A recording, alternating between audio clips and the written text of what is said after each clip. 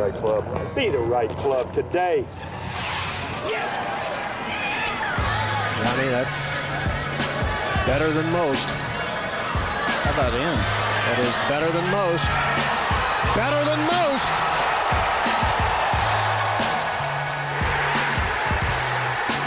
Expect anything different? Ladies and gentlemen, welcome back into the No Laying Up Golf Podcast. My name is Randy.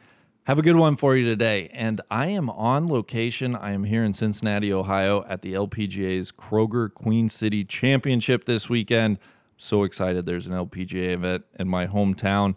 The course is great. The weather's going to be great this weekend. If you happen to be listening and you live anywhere in the tri-state area, bring your kids, bring yourself, bring some friends. It's going to be a great weekend of golf at Kenwood Country Club.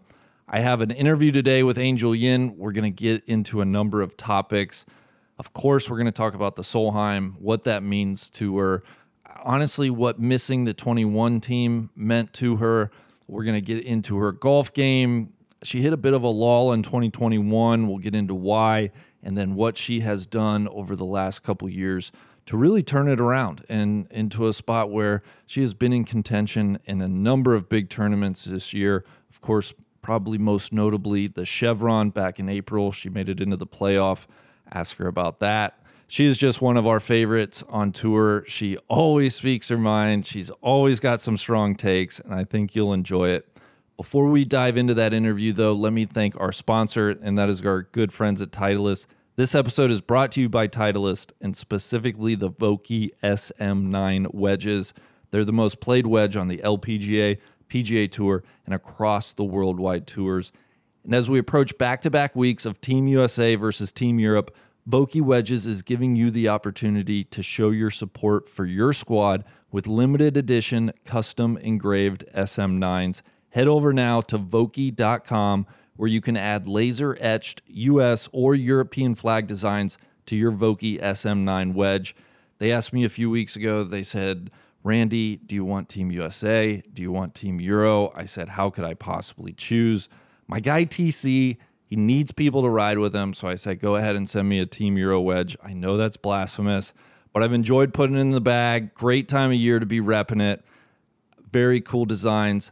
And if you would like it, head over, like I said, to Vokey.com. The flag engravings are available for a limited time on all SM9 wedges offered in a brushed steel finish. That's all 25 loft, bounce, and grind options in the Vokey SM9 lineup, available in both right and left-handed. And again, to order yours and see which SM9 wedge fits your game the best, visit Vokey.com, Vokey.com. I will get out of the way. I hope you enjoy the interview with Angel Yin. And again, if you happen to be around the Cincinnati area this weekend, come on out to the golf tournament. It's going to be a great time. Joined today by one of NLU's favorites, Angel Yin. Angel, thanks for being on. How are you feeling today? Thank you for having me. I feel good. I didn't know this was your hometown. This is pretty exciting. Yeah, and I should know this, but did you play last year in Cincinnati? I did. I actually was, last few groups, I was playing pretty well, and then I didn't play that well on the last day, but that was it was shootout course because it rained out, and then if you didn't shoot 5 or 6 under, you kind of were going to go backwards. All right, you're 24 years old. You got a birthday coming up. You're going to be 25 in October. I want to start here, Angel. I was reading your bio on the LPGA website, and I want to quiz you. Do you know what your interests are on the LPGA website? Do you know what it says for your interests? I think it says hibernation, hiking, reading, fishing, probably. It says hobbies include reading, traveling, adventuring, eating, and hibernating. Yeah. I wrote that when Talk to me about the hibernation. Talk to me about the hibernation. I mean, we're coming up here in the next couple months, right? Is it a winter hibernation? That is when I disappear. I mean, I disappear a lot anyways on my text messages, and I get so much crap for it.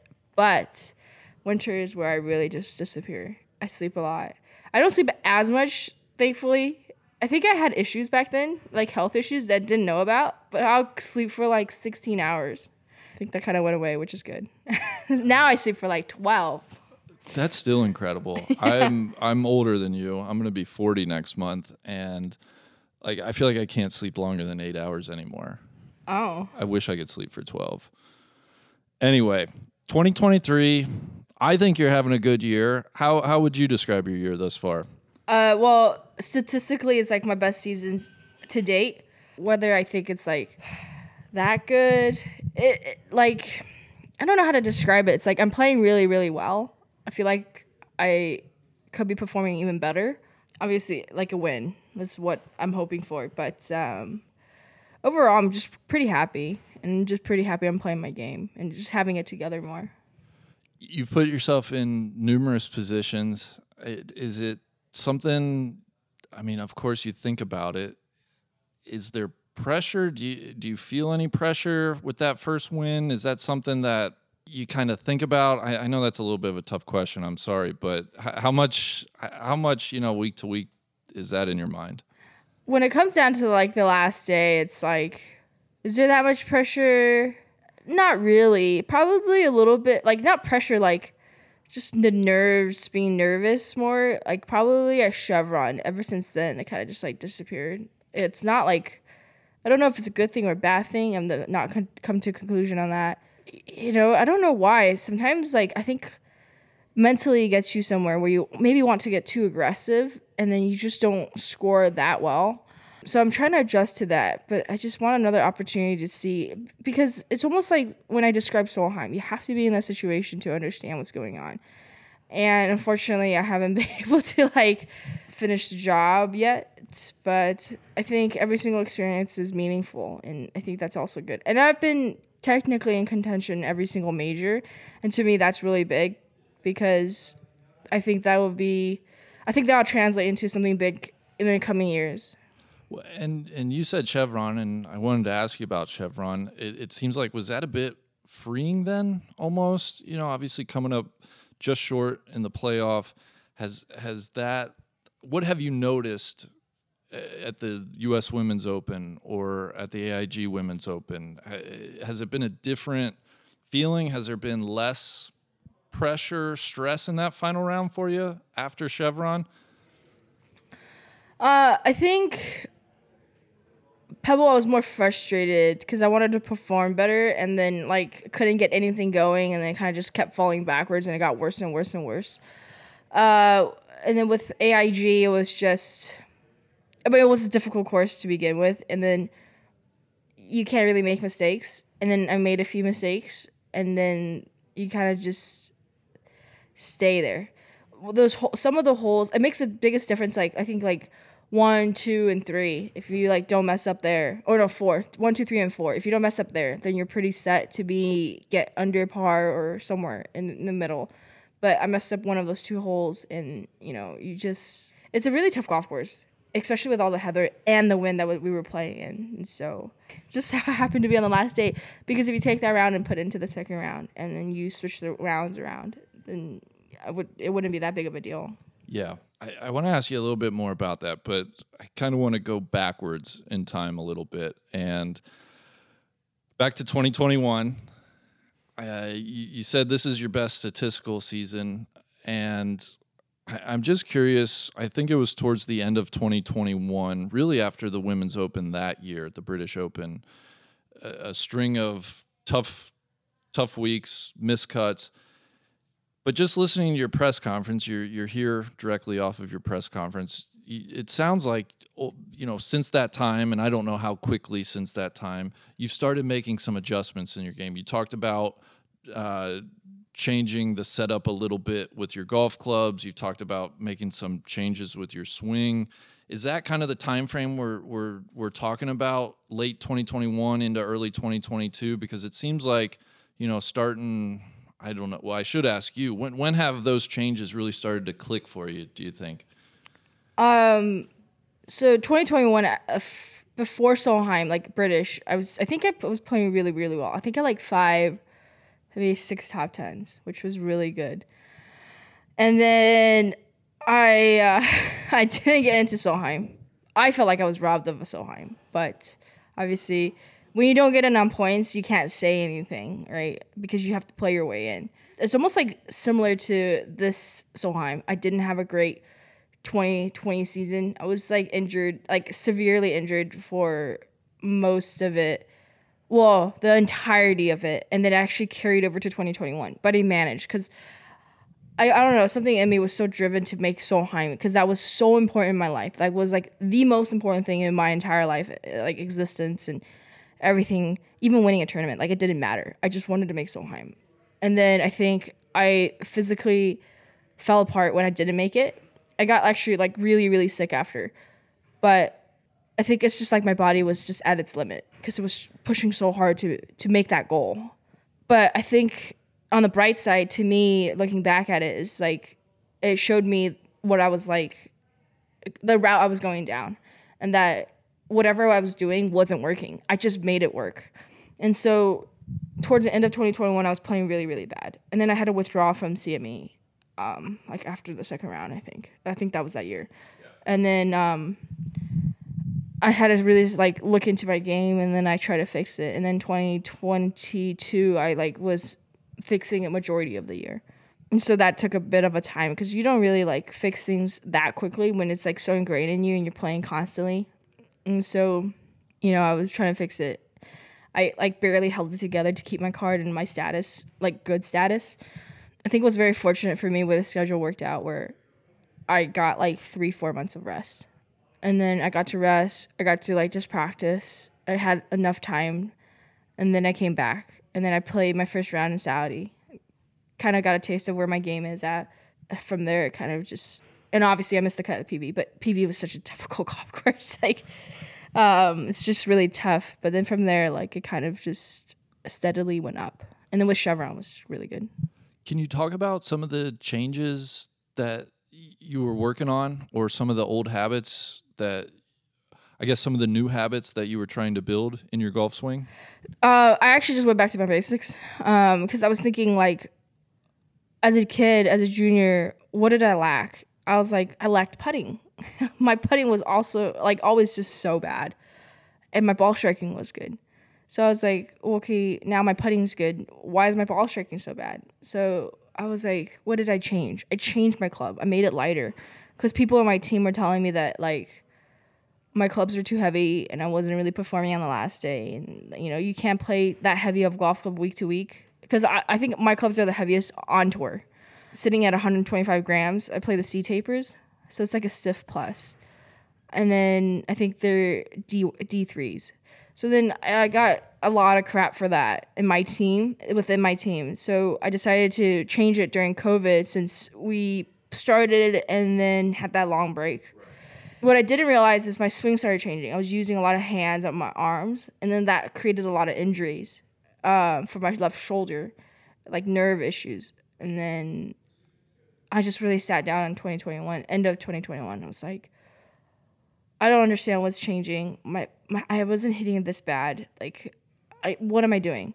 So I was like, okay, I only changed my golf clubs. So I was like, I'm going to change it back. So I started looking at everyone's golf swing, from anyone on our tour to anyone on the PGA tour. And then obviously Tiger's swing because it's just very textbook. And then I like looked at my own and then I was like, okay, my firing point is different.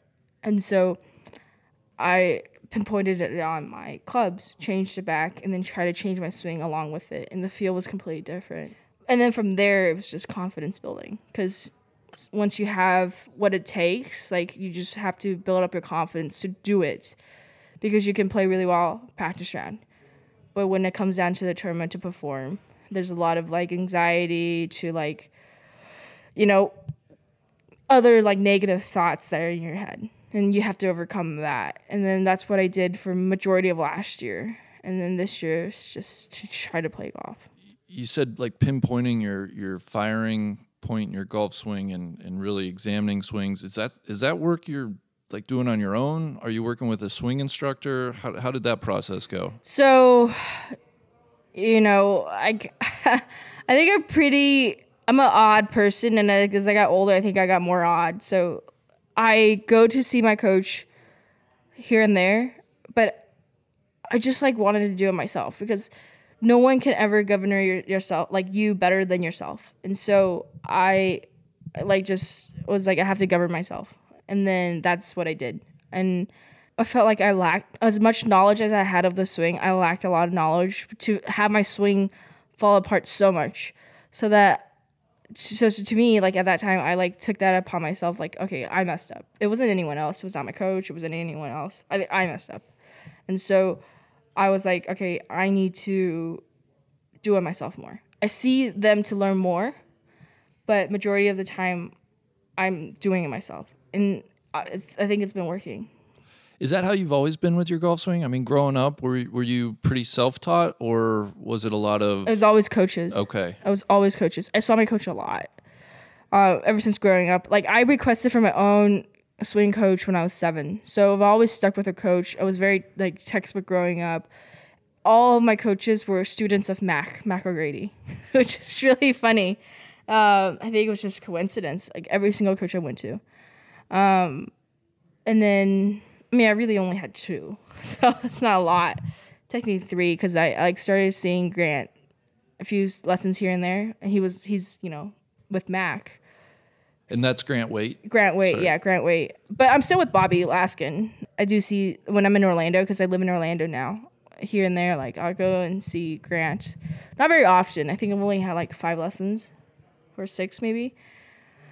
But I kind of just, like, want to learn it myself and change it up a little bit into how to fix it myself.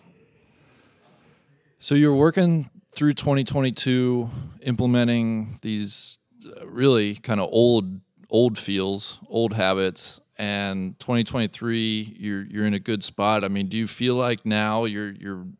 It sounds like you're not playing golf swing per se. You're out there being aggressive and playing golf. That's got to be a nice place to be.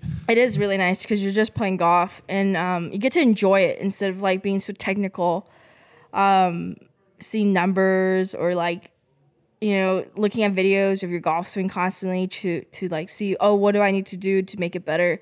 Now you can just go out there and play. Like I love shaping the golf ball and so I'm like really embracing that.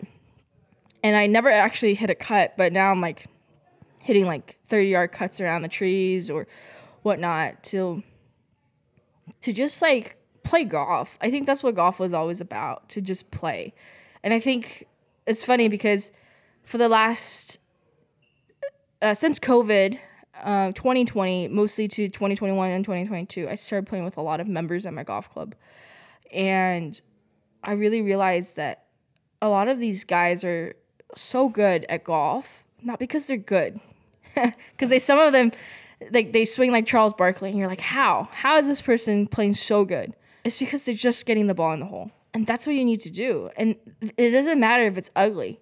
When it comes down to that 6-footer or 10-footer, they're gonna make it for like that $5 they're gonna take out of your pocket, and that's what it's all about. It's not even like winning the big bucks. It's about that $1 or $2 that they're just gonna rub in your face. I don't think they're taking too much money off of you. Come on. No, but it doesn't feel good when it's like close. Yeah. But I'll play as like, so I used to play as a 0. Now this year I decided to play as a +2 just to like. Oh, I would make you play okay, at relax. least as a These people +4. if any of your club members are listening to this, that's way No. You don't understand. They say they're a 4, but they'll shoot 72. So I don't think I am sandbagging at all. Just a little bit for everyone. You're going to hate me for asking this, but I have to ask you, in light of everything you've said, can I ask you about the approach shot on 18 at Chevron? Was that just a bad swing at a bad time? Was that a bad club? For the playoff? For the playoff. It was a bad club. Okay. We were being stupid. Yeah. I think this is the thing. I think we were so shocked Lilia's ball went through the trees on the right. Because nobody's ball went through. It was like, take no prisoners. The tree was like having hands grabbing golf balls. And hers went through. I think it clipped something. Like it went through though. It was nice. And we were like, and I hit this like 20-yard cut to go around the tree. And we were like so shocked. And then like we were just like, It was shocking because you're one of the longest players out here. Yeah.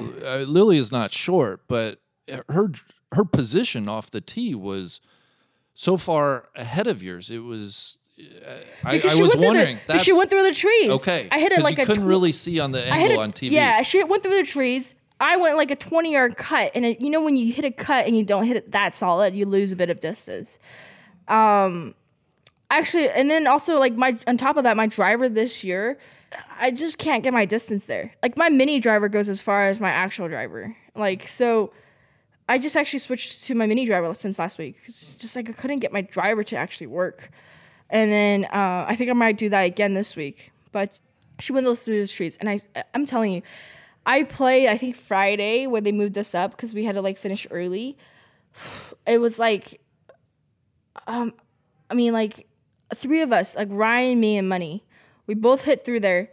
Everybody's ball went straight down. It wasn't even because I have my ball really high, even though I have a low degree head. It just doesn't work, and because like the trees were so tall and it's so far, everybody's ball are slowly like descending down where the trees are. I know there's not a lot of leaves on those trees and just barks and branches, but yeah, it was like to us it was amazing. I was like, wow. I mean, okay, she should win. But we had a bad club. It wasn't supposed to be a 5-iron. It was supposed to be a 4, and we just messed up. When you look back, I promise this is the last Chevron question. When you look back on that week, what's your overriding emotion? Is it mainly positive, or is it like what could have been? It's positive. I mean, I think it's still positive. Just because, I wasn't really in the position of my golf. Like, if you just look at statistically where I was, like, to even be in the final group. And so I played really steady golf, and I got to myself into the position. Honestly, the playoff shouldn't have even really happened. I was playing so good, and then just, like, small things here and there that just, like, resulted in me having to make a birdie on the last hole to force myself into a playoff, and then having a missed club on the playoff hole. It wasn't meant to be on that tournament. Then we'll just have to find another tournament. So that's my attitude towards it. And I think it's still the same, even though it's like everyone's like heart-wrenching because I haven't won a tournament yet this year, but it is what it is. It's coming. Yeah. I truly believe that. We saw you last time I saw you in person was at the U.S. Open, Pebble Beach, and you said something that I really loved, and I hope you don't mind me sharing it. It was Sunday night. We were having dinner. You came in, and you were talking about how you love difficult golf courses, and I love hearing that, and I was just hoping you could expand on why that is, and also what have been, year to year, what are some of your favorite stops? And how much you enjoyed playing both Pebble Beach and Walton Heath for the British Open. So the reason why I like difficult golf courses is it makes you think. It's like you're playing golf more than just being talented, like working hard, like as a professional. It's like if I can make it into an example, it's like at your golf club with your Sunday golfer with like let's just say a 5 handicapper. When you play a difficult golf course, it's like almost everyone can have a game going because it's not easy for a professional golfer, nor is it easy for a 5 handicapper. But you have to maneuver your way around. But if you go to a golf course where it's like a shootout, you're gonna be better because you're gonna be hitting it closer. You're gonna make the putts, whereas like your 5 handicapper is just kind of hanging out there, in my opinion. I always think, to me, it's like. And I'm a 8 handicapper, so take this for what it's worth. But I always think that the best golf courses are the ones where it fully engages your mind and your creativity. Usually that has to do with how the ball is going to move on the ground or offering a lot of different ways to play a shot, whether it's high in the air, low on the ground. I think that's what links golf obviously is. That's why a ton of people love links golf, just because there's so many different ways to play these shots. And for me, it gets me out of my head in that it's like, when you go to, I don't know, I lived in Florida, and when there's a lot of water and it just kind of feels like you're standing on the tee and you got to hit it to this target, this yardage, and then from there you got to hit it this yardage onto the green. It's almost like just playing target golf. And yeah, like shootouts are usually just target golf. Yeah. And it's like you guys are good enough where it's like, hey, hit a 160-yard shot. Like you guys can do that. I'm not that good. But when you introduce variables where, well, what's the ball going to do once it lands? Can I roll it up? Can I play a low running shot? That's when it gets really good. And yeah, I mean, Canada was a great example. Did you enjoy Shaughnessy at the Canadian Women's Open? Or was it just hard? Maybe it wasn't. I did enjoy it. I wasn't in the greatest headspace because I was still like lingering from the British because I was so disappointed. But I think overall it was a good golf course. You can hit a lot of shots, shot shaping, fading it, hooking it. It is more fun of a golf course. And I do agree, like, when you play on, like, difficult golf courses, you're not just hitting one shot, like, ball to straw. You can, like, ball to straw is pretty straightforward. That's but Walton Heath, you probably could hit a ton of different shots. Correct. Pebble probably demanded a lot of different shapes and See, the thing with Pebble, I mean, this is going to be so controversial. This is going to be so controversial. The thing with Pebble, to me, was, like, a bit of a disappointment. I played in the TaylorMade invitation at the end of the year, last year, because I didn't make it to the CME. So I got to experience, like, what the setup was like. They grew out the rough, and the greens were extremely fast. I go to our U.S. Open. The greens were really slow, and then the grass was really, spotty. It was interesting. I just didn't know what to make of it. Like, I don't understand why they... I mean, this is what I heard. I heard this. Don't quote me on this, but I heard this. Someone says they don't know how to set it up for women's because they've never held a women's event. And so that's why they set it up. Which is true. They've never held a women's US that's Open true. there. So that's why they didn't set it up. They didn't know how to set it up. And so they just set it up like the way they did. And then I was just thinking, like, why can't you just set it up like a normal golf course? Like how you would play it, let's just say a TaylorMade. They did TaylorMade invitation. Like, what's the difference? Like, even if we shoot, like, over par to win, like, give us the experience. Don't rob us of an experience just because you don't know how we play. It's like, we'll make it work. Girls, like, the one thing about our game is, like, we'll make it work. We might not have the length. We might not have the best ball striking. But I think our putting is one of the best. And we'll make it work. We'll just, like, get it together. And so, like, I don't know. I just feel like we were robbed of experience because some person didn't think they didn't know how to set up a women's tournament. And it was just, that's what I heard. And I was, like, really disappointed with that. Let me offer a counter theory, something I've heard that also makes sense to me, and I'm curious what you would think, is something like the U.S. Open, one of the, if not the biggest tournament of the year in women's golf. It's going to get a lot of, maybe first-time viewers, casual viewers. The theory went, if we set up a golf course that is very difficult, where, over par wins, we don't want people seeing the women play for the first time to think, they're not that good. And I don't know how you balance those things, because I think it's a U.S. Open. Even par should be sacred. I love a tournament where 2 over par might win. I don't know what you think of that kind of counter theory. So yeah, everyone always brings that up because they want to, like, showcase women and how, like, we're really, like, not that bad. But which almost seems a little insulting. Like, let me just say that. We're kind of dancing around the issue here. Truth. Yes. Everyone says truth hurts, but it's just the truth. What's the problem with speaking about it, right? I mean, I completely hear that. But I would go back to what Podrick said about LACC. That was the best greens I've ever put on. Everyone's putting was a lot better. When you give us good greens, we'll putt better. If you give us, like, bumpy, slower greens, it's difficult to make putts.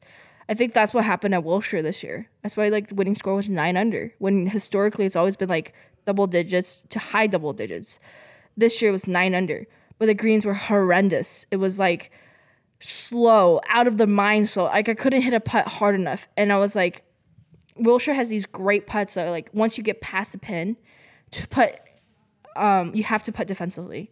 Like there is no way sometimes to like stop the ball if you go directly at the hole. You have to go, 2 feet to the right or 2 feet to the left, to stop the ball just behind the hole and then to make 2 putts.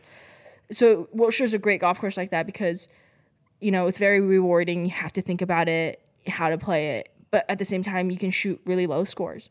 But this year, I mean, my gosh, the greens were so slow. Like, I didn't know, like, I was shocked why the greens were so slow. And then you look at the score, like 9 under. And we've always played low there. So when you give us bad greens, I think you putt bad. And Podrick said it perfectly. Like, if you give us good greens, we're going to putt well. Yeah.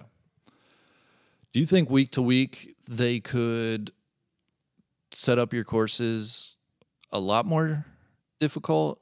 What do you make of, in general, the week to week setups on the LPGA? Other than the majors? Other than the majors. I don't think it can make it that much harder because it's just, I think everyone's playing better. Like last week, it was 26 under. I think that's the second lowest ever 72 hole square. Seon has like the first, which is like 31 under. That's ridiculous. I think she shot every single round under 65. It's pretty wild. If you make the greens really wet, then the ball stops exactly where it is at, then a scoring average is going to be lower. But other than that, like, week to week golf courses, it's gonna be pretty low. If you make the greens nice, if you make the greens like at an 8 or a 9, I think the score is gonna be a little high. What are your favorite stops, non-major? What are your favorite stops each year for the golf course? I actually really like this golf course. Yeah, so last year we got rained out. I didn't even get to see the back nine. And then I went out and played fine because it's very straightforward. It's a challenging golf course, but at the same time, it's all right in front of you. And there's not much like Mickey Mouse stuff anywhere. It's a good golf course. I always liked Lake Merced, so I hope we can go back after their entire renovation. It looks so good. There's just the pictures I've seen. Really? It looks so good. Wow, that's exciting. I mean, the course itself before was not bad. So I'm excited to see the whole entire thing. I never really appreciated Wilshire because I don't really think it fits my game. I think I hit one driver throughout the entire golf course, the setup. But I think it's a good golf course, the one that we play at. And, it's just really good. And I think, I'm going to say Pelican, not because it's the greatest design, but I think they try really hard for us. Yeah. I think that calls for something. Yeah. But they always like make the golf course like set up like condition wise really well, and they try really hard for us. I got one more. How about Upper Montclair for the Founders? Oh yeah, I forgot about that. That's like one of my favorites to watch. I think it's a very proper course. It is a really good course. I hope the tournament can kind of stick there. Yeah. I do like that course. I completely forgot about it. All right, last thing I want to ask you about is Solheim. You mentioned earlier how much of a motivating factor. I mean, it sounded like that was the motivating factor for you back in 2021. Obviously, we're left off of that team. Let's start here. Where were you, and how did you find out that you had made this year's team? Well, Stacey came and spoke to me at British. My attitude to it this year, I have to admit, only close people in my life know about this, but I mean, I can say it. It changed where it's really important, but it wasn't like, life or death for me, where it was like that before. I was, put so much importance on being able to wear red, white, and blue and represent our country that I really got so sick afterwards. It was like, I couldn't even get out of bed. And then the experience afterwards and what I heard afterwards was like, I think it was just too much for me to handle. And my reality collapsed a little bit. This year, my mindset is more peaceful going in. It's like, if I make it, I make it. If not, I have other goals I need to do. And then Stacey came up and spoke to me about the British, saying I was close. And I didn't really want to think about it because I wanted to go out and win the British. So she was like, you're in right now. but you got to play. I was like, okay, that's good to know. Because I really didn't know how to look at the points. To me, it was like too complicated. Like the Rolex, and then like I don't know how to do this right now. So, yeah, and then after my round at Canada, she like pulled me into the room to speak to me. She was like, "You're in, but we don't know how you're gonna be in now." I was like, "Oh, okay." I thought I was in. She goes, "Well, Andrea finishes 13th or better, she gets in on points." And she finishes 13th. Right. I was like, "Oh, okay." But she goes, "Don't worry, you're gonna be in. I'm gonna choose you." I was like, "Oh, that's awesome." So, it definitely feels really good. And then I kind of just have the mentality to like prep for it till 2 weeks from now. Do you know much about Finca Cortizan? For anybody listening, that's the golf course where the Solheim Cup will be in Spain. No, not really. I've played the Aramco tournament across the street. So it's pretty similar. That's what everyone keeps telling me. But it's really hilly, I heard. I've heard that too. Yeah. I know the area is really windy. But Stacy told me when she went and played, it was like no wind. I was like, when I played, I couldn't even stand up. Yeah. I've heard it's a bit of a tough walk. Gorgeous views. I think it'll be really pretty. Probably, I don't know how they'll set it up for spectators, but what I've heard, maybe 3, 4, or 5 holes that might be almost inaccessible just because of the layout and like how hilly and like rocky it is, I guess, at some points. I've never seen it for myself. Did you see on Twitter where they took a video of the first tee stands? Half of the stands was like staked on a mountain. Yeah. It's just like drop off. Not sure I'll be up in those stands. I know. I think I'll be on the left side where it's like better. Yeah. But, this will be your 3rd appearance now on the Solheim Cup team. At 24 years old, I mean, dare we call you a veteran? With 6 rookies, I think you have to be. Yeah, I guess the title of being a veteran is there. It's funny because everyone's always like, "Oh, what do you have to say for the rookies? Like, what advice do you have?" It's like, what is there to say to them? They're very experienced already. You have to experience it. That's the only thing. There's nothing you can describe in words how it's going to be other than having them experience it. And truthfully, like, if anyone speaks, it has to be Lexi. She's playing like 6 of them. I don't know. I always think those questions are really silly. Like, what do you have to say to them? Like, like it's almost like you're like kind of speaking down to your senior speaking down to a freshman. It's like, well, just go out there and do your thing. There's nothing to say to you about. If you're like not calm, just stay calm. Just, do your job. Play golf. Has Stacy asked you, or will she ask you, when you look towards like potential foursome or 4-ball partner, is that something that she solicits your input on, players' inputs, and who might you think would be a good match for you potentially? So I don't know if I could say this, but we're not doing pods this year. So, historically, we've always done the pod with, I think Paul Azinger did it, right? Yeah, the infamous pods after the Azinger, which I think have, they work well when well executed, but... I think they work well in certain groups, not every single time. Yeah. So Stacy's taking that out, which I think is really good, because truthfully, we're out there as a team of 12. If you break it up, we're not playing as 4s, and you don't even get to see half of your teammates, so... What's the point of that? Then we should just play in 4s, right? We're playing a group of 12. We need to play together as a team, bond together as a team, do everything as a team. I think that will be very helpful. She took our input of who we want to play with, like on a 1 to 5 scale. So she is really listening to us, and I think really feels like teamwork. We're all like a big family now, instead of being separated. Yeah, I don't know if you're comfortable sharing. You don't have to tell me who, like, on the low end of your scale is, but is there anybody personality or game-wise where you guys mesh that you think you could pair well with? I think Lexi. I mean, obviously I want to play with Allie too, because we did really well at Glen Eagles. Mm-hmm. I think we tied a record, 7-5. But I think Lexi's really high up there too, because, I don't know, the theory in my head where it's like you have a long, aggressive hitter versus a short, conservative doesn't really match in my head, because let's just say I'm a long and aggressive. I hit it into the woods. I'm pretty sure the person who's hitting it like 240 doesn't understand what it's like to hit it in the trees and be like, what is this other than fairway? Because they only hit it in the fairway. Because I really realized that when I was playing with Lizette. I think I never played alternate shots. I played 4-ball. But then, when you watch her play, she's always in the fairway, always on the green, placement everywhere. And then, like, I'm in the trees there, and I'll make the same score as her. But, I'm in the trees, like, deep in the trees.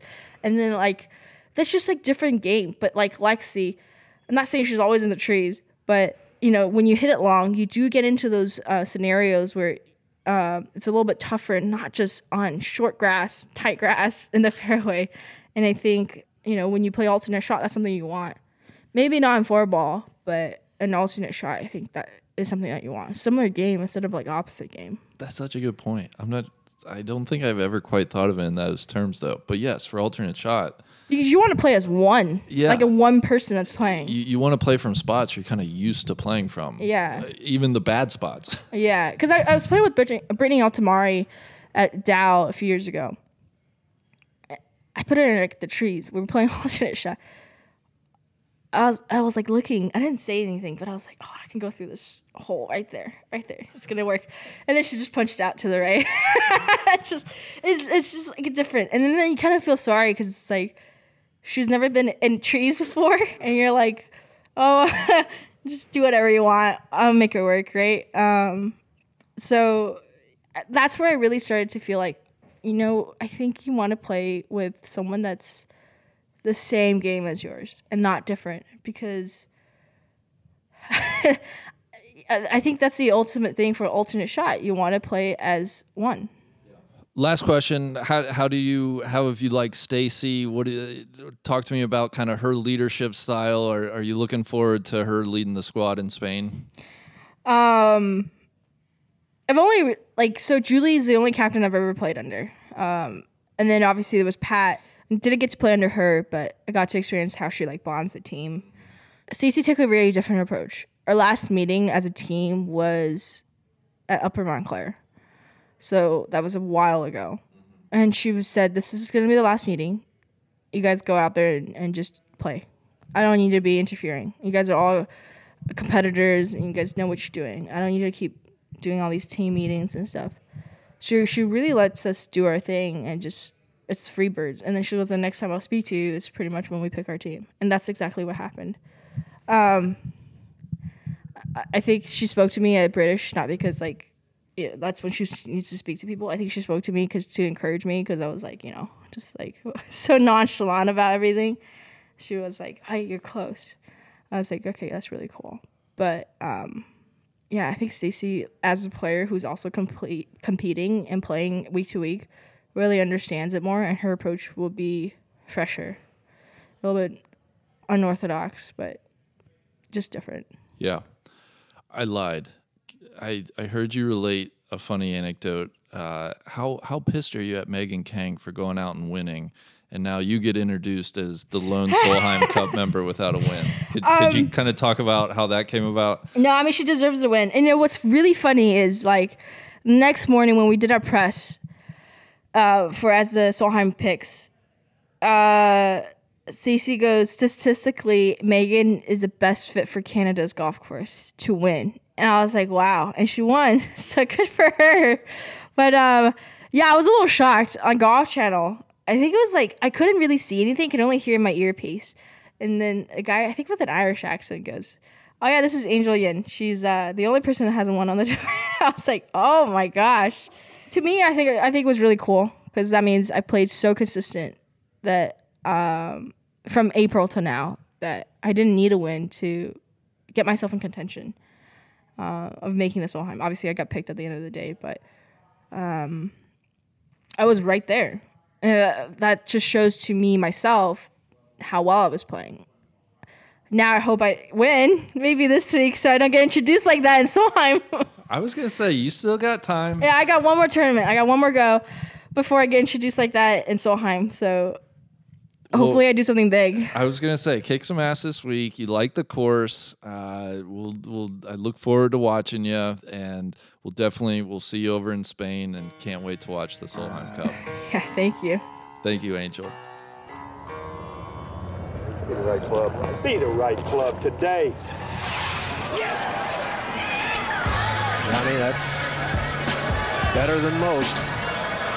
How about in? That is better than most. Better than most.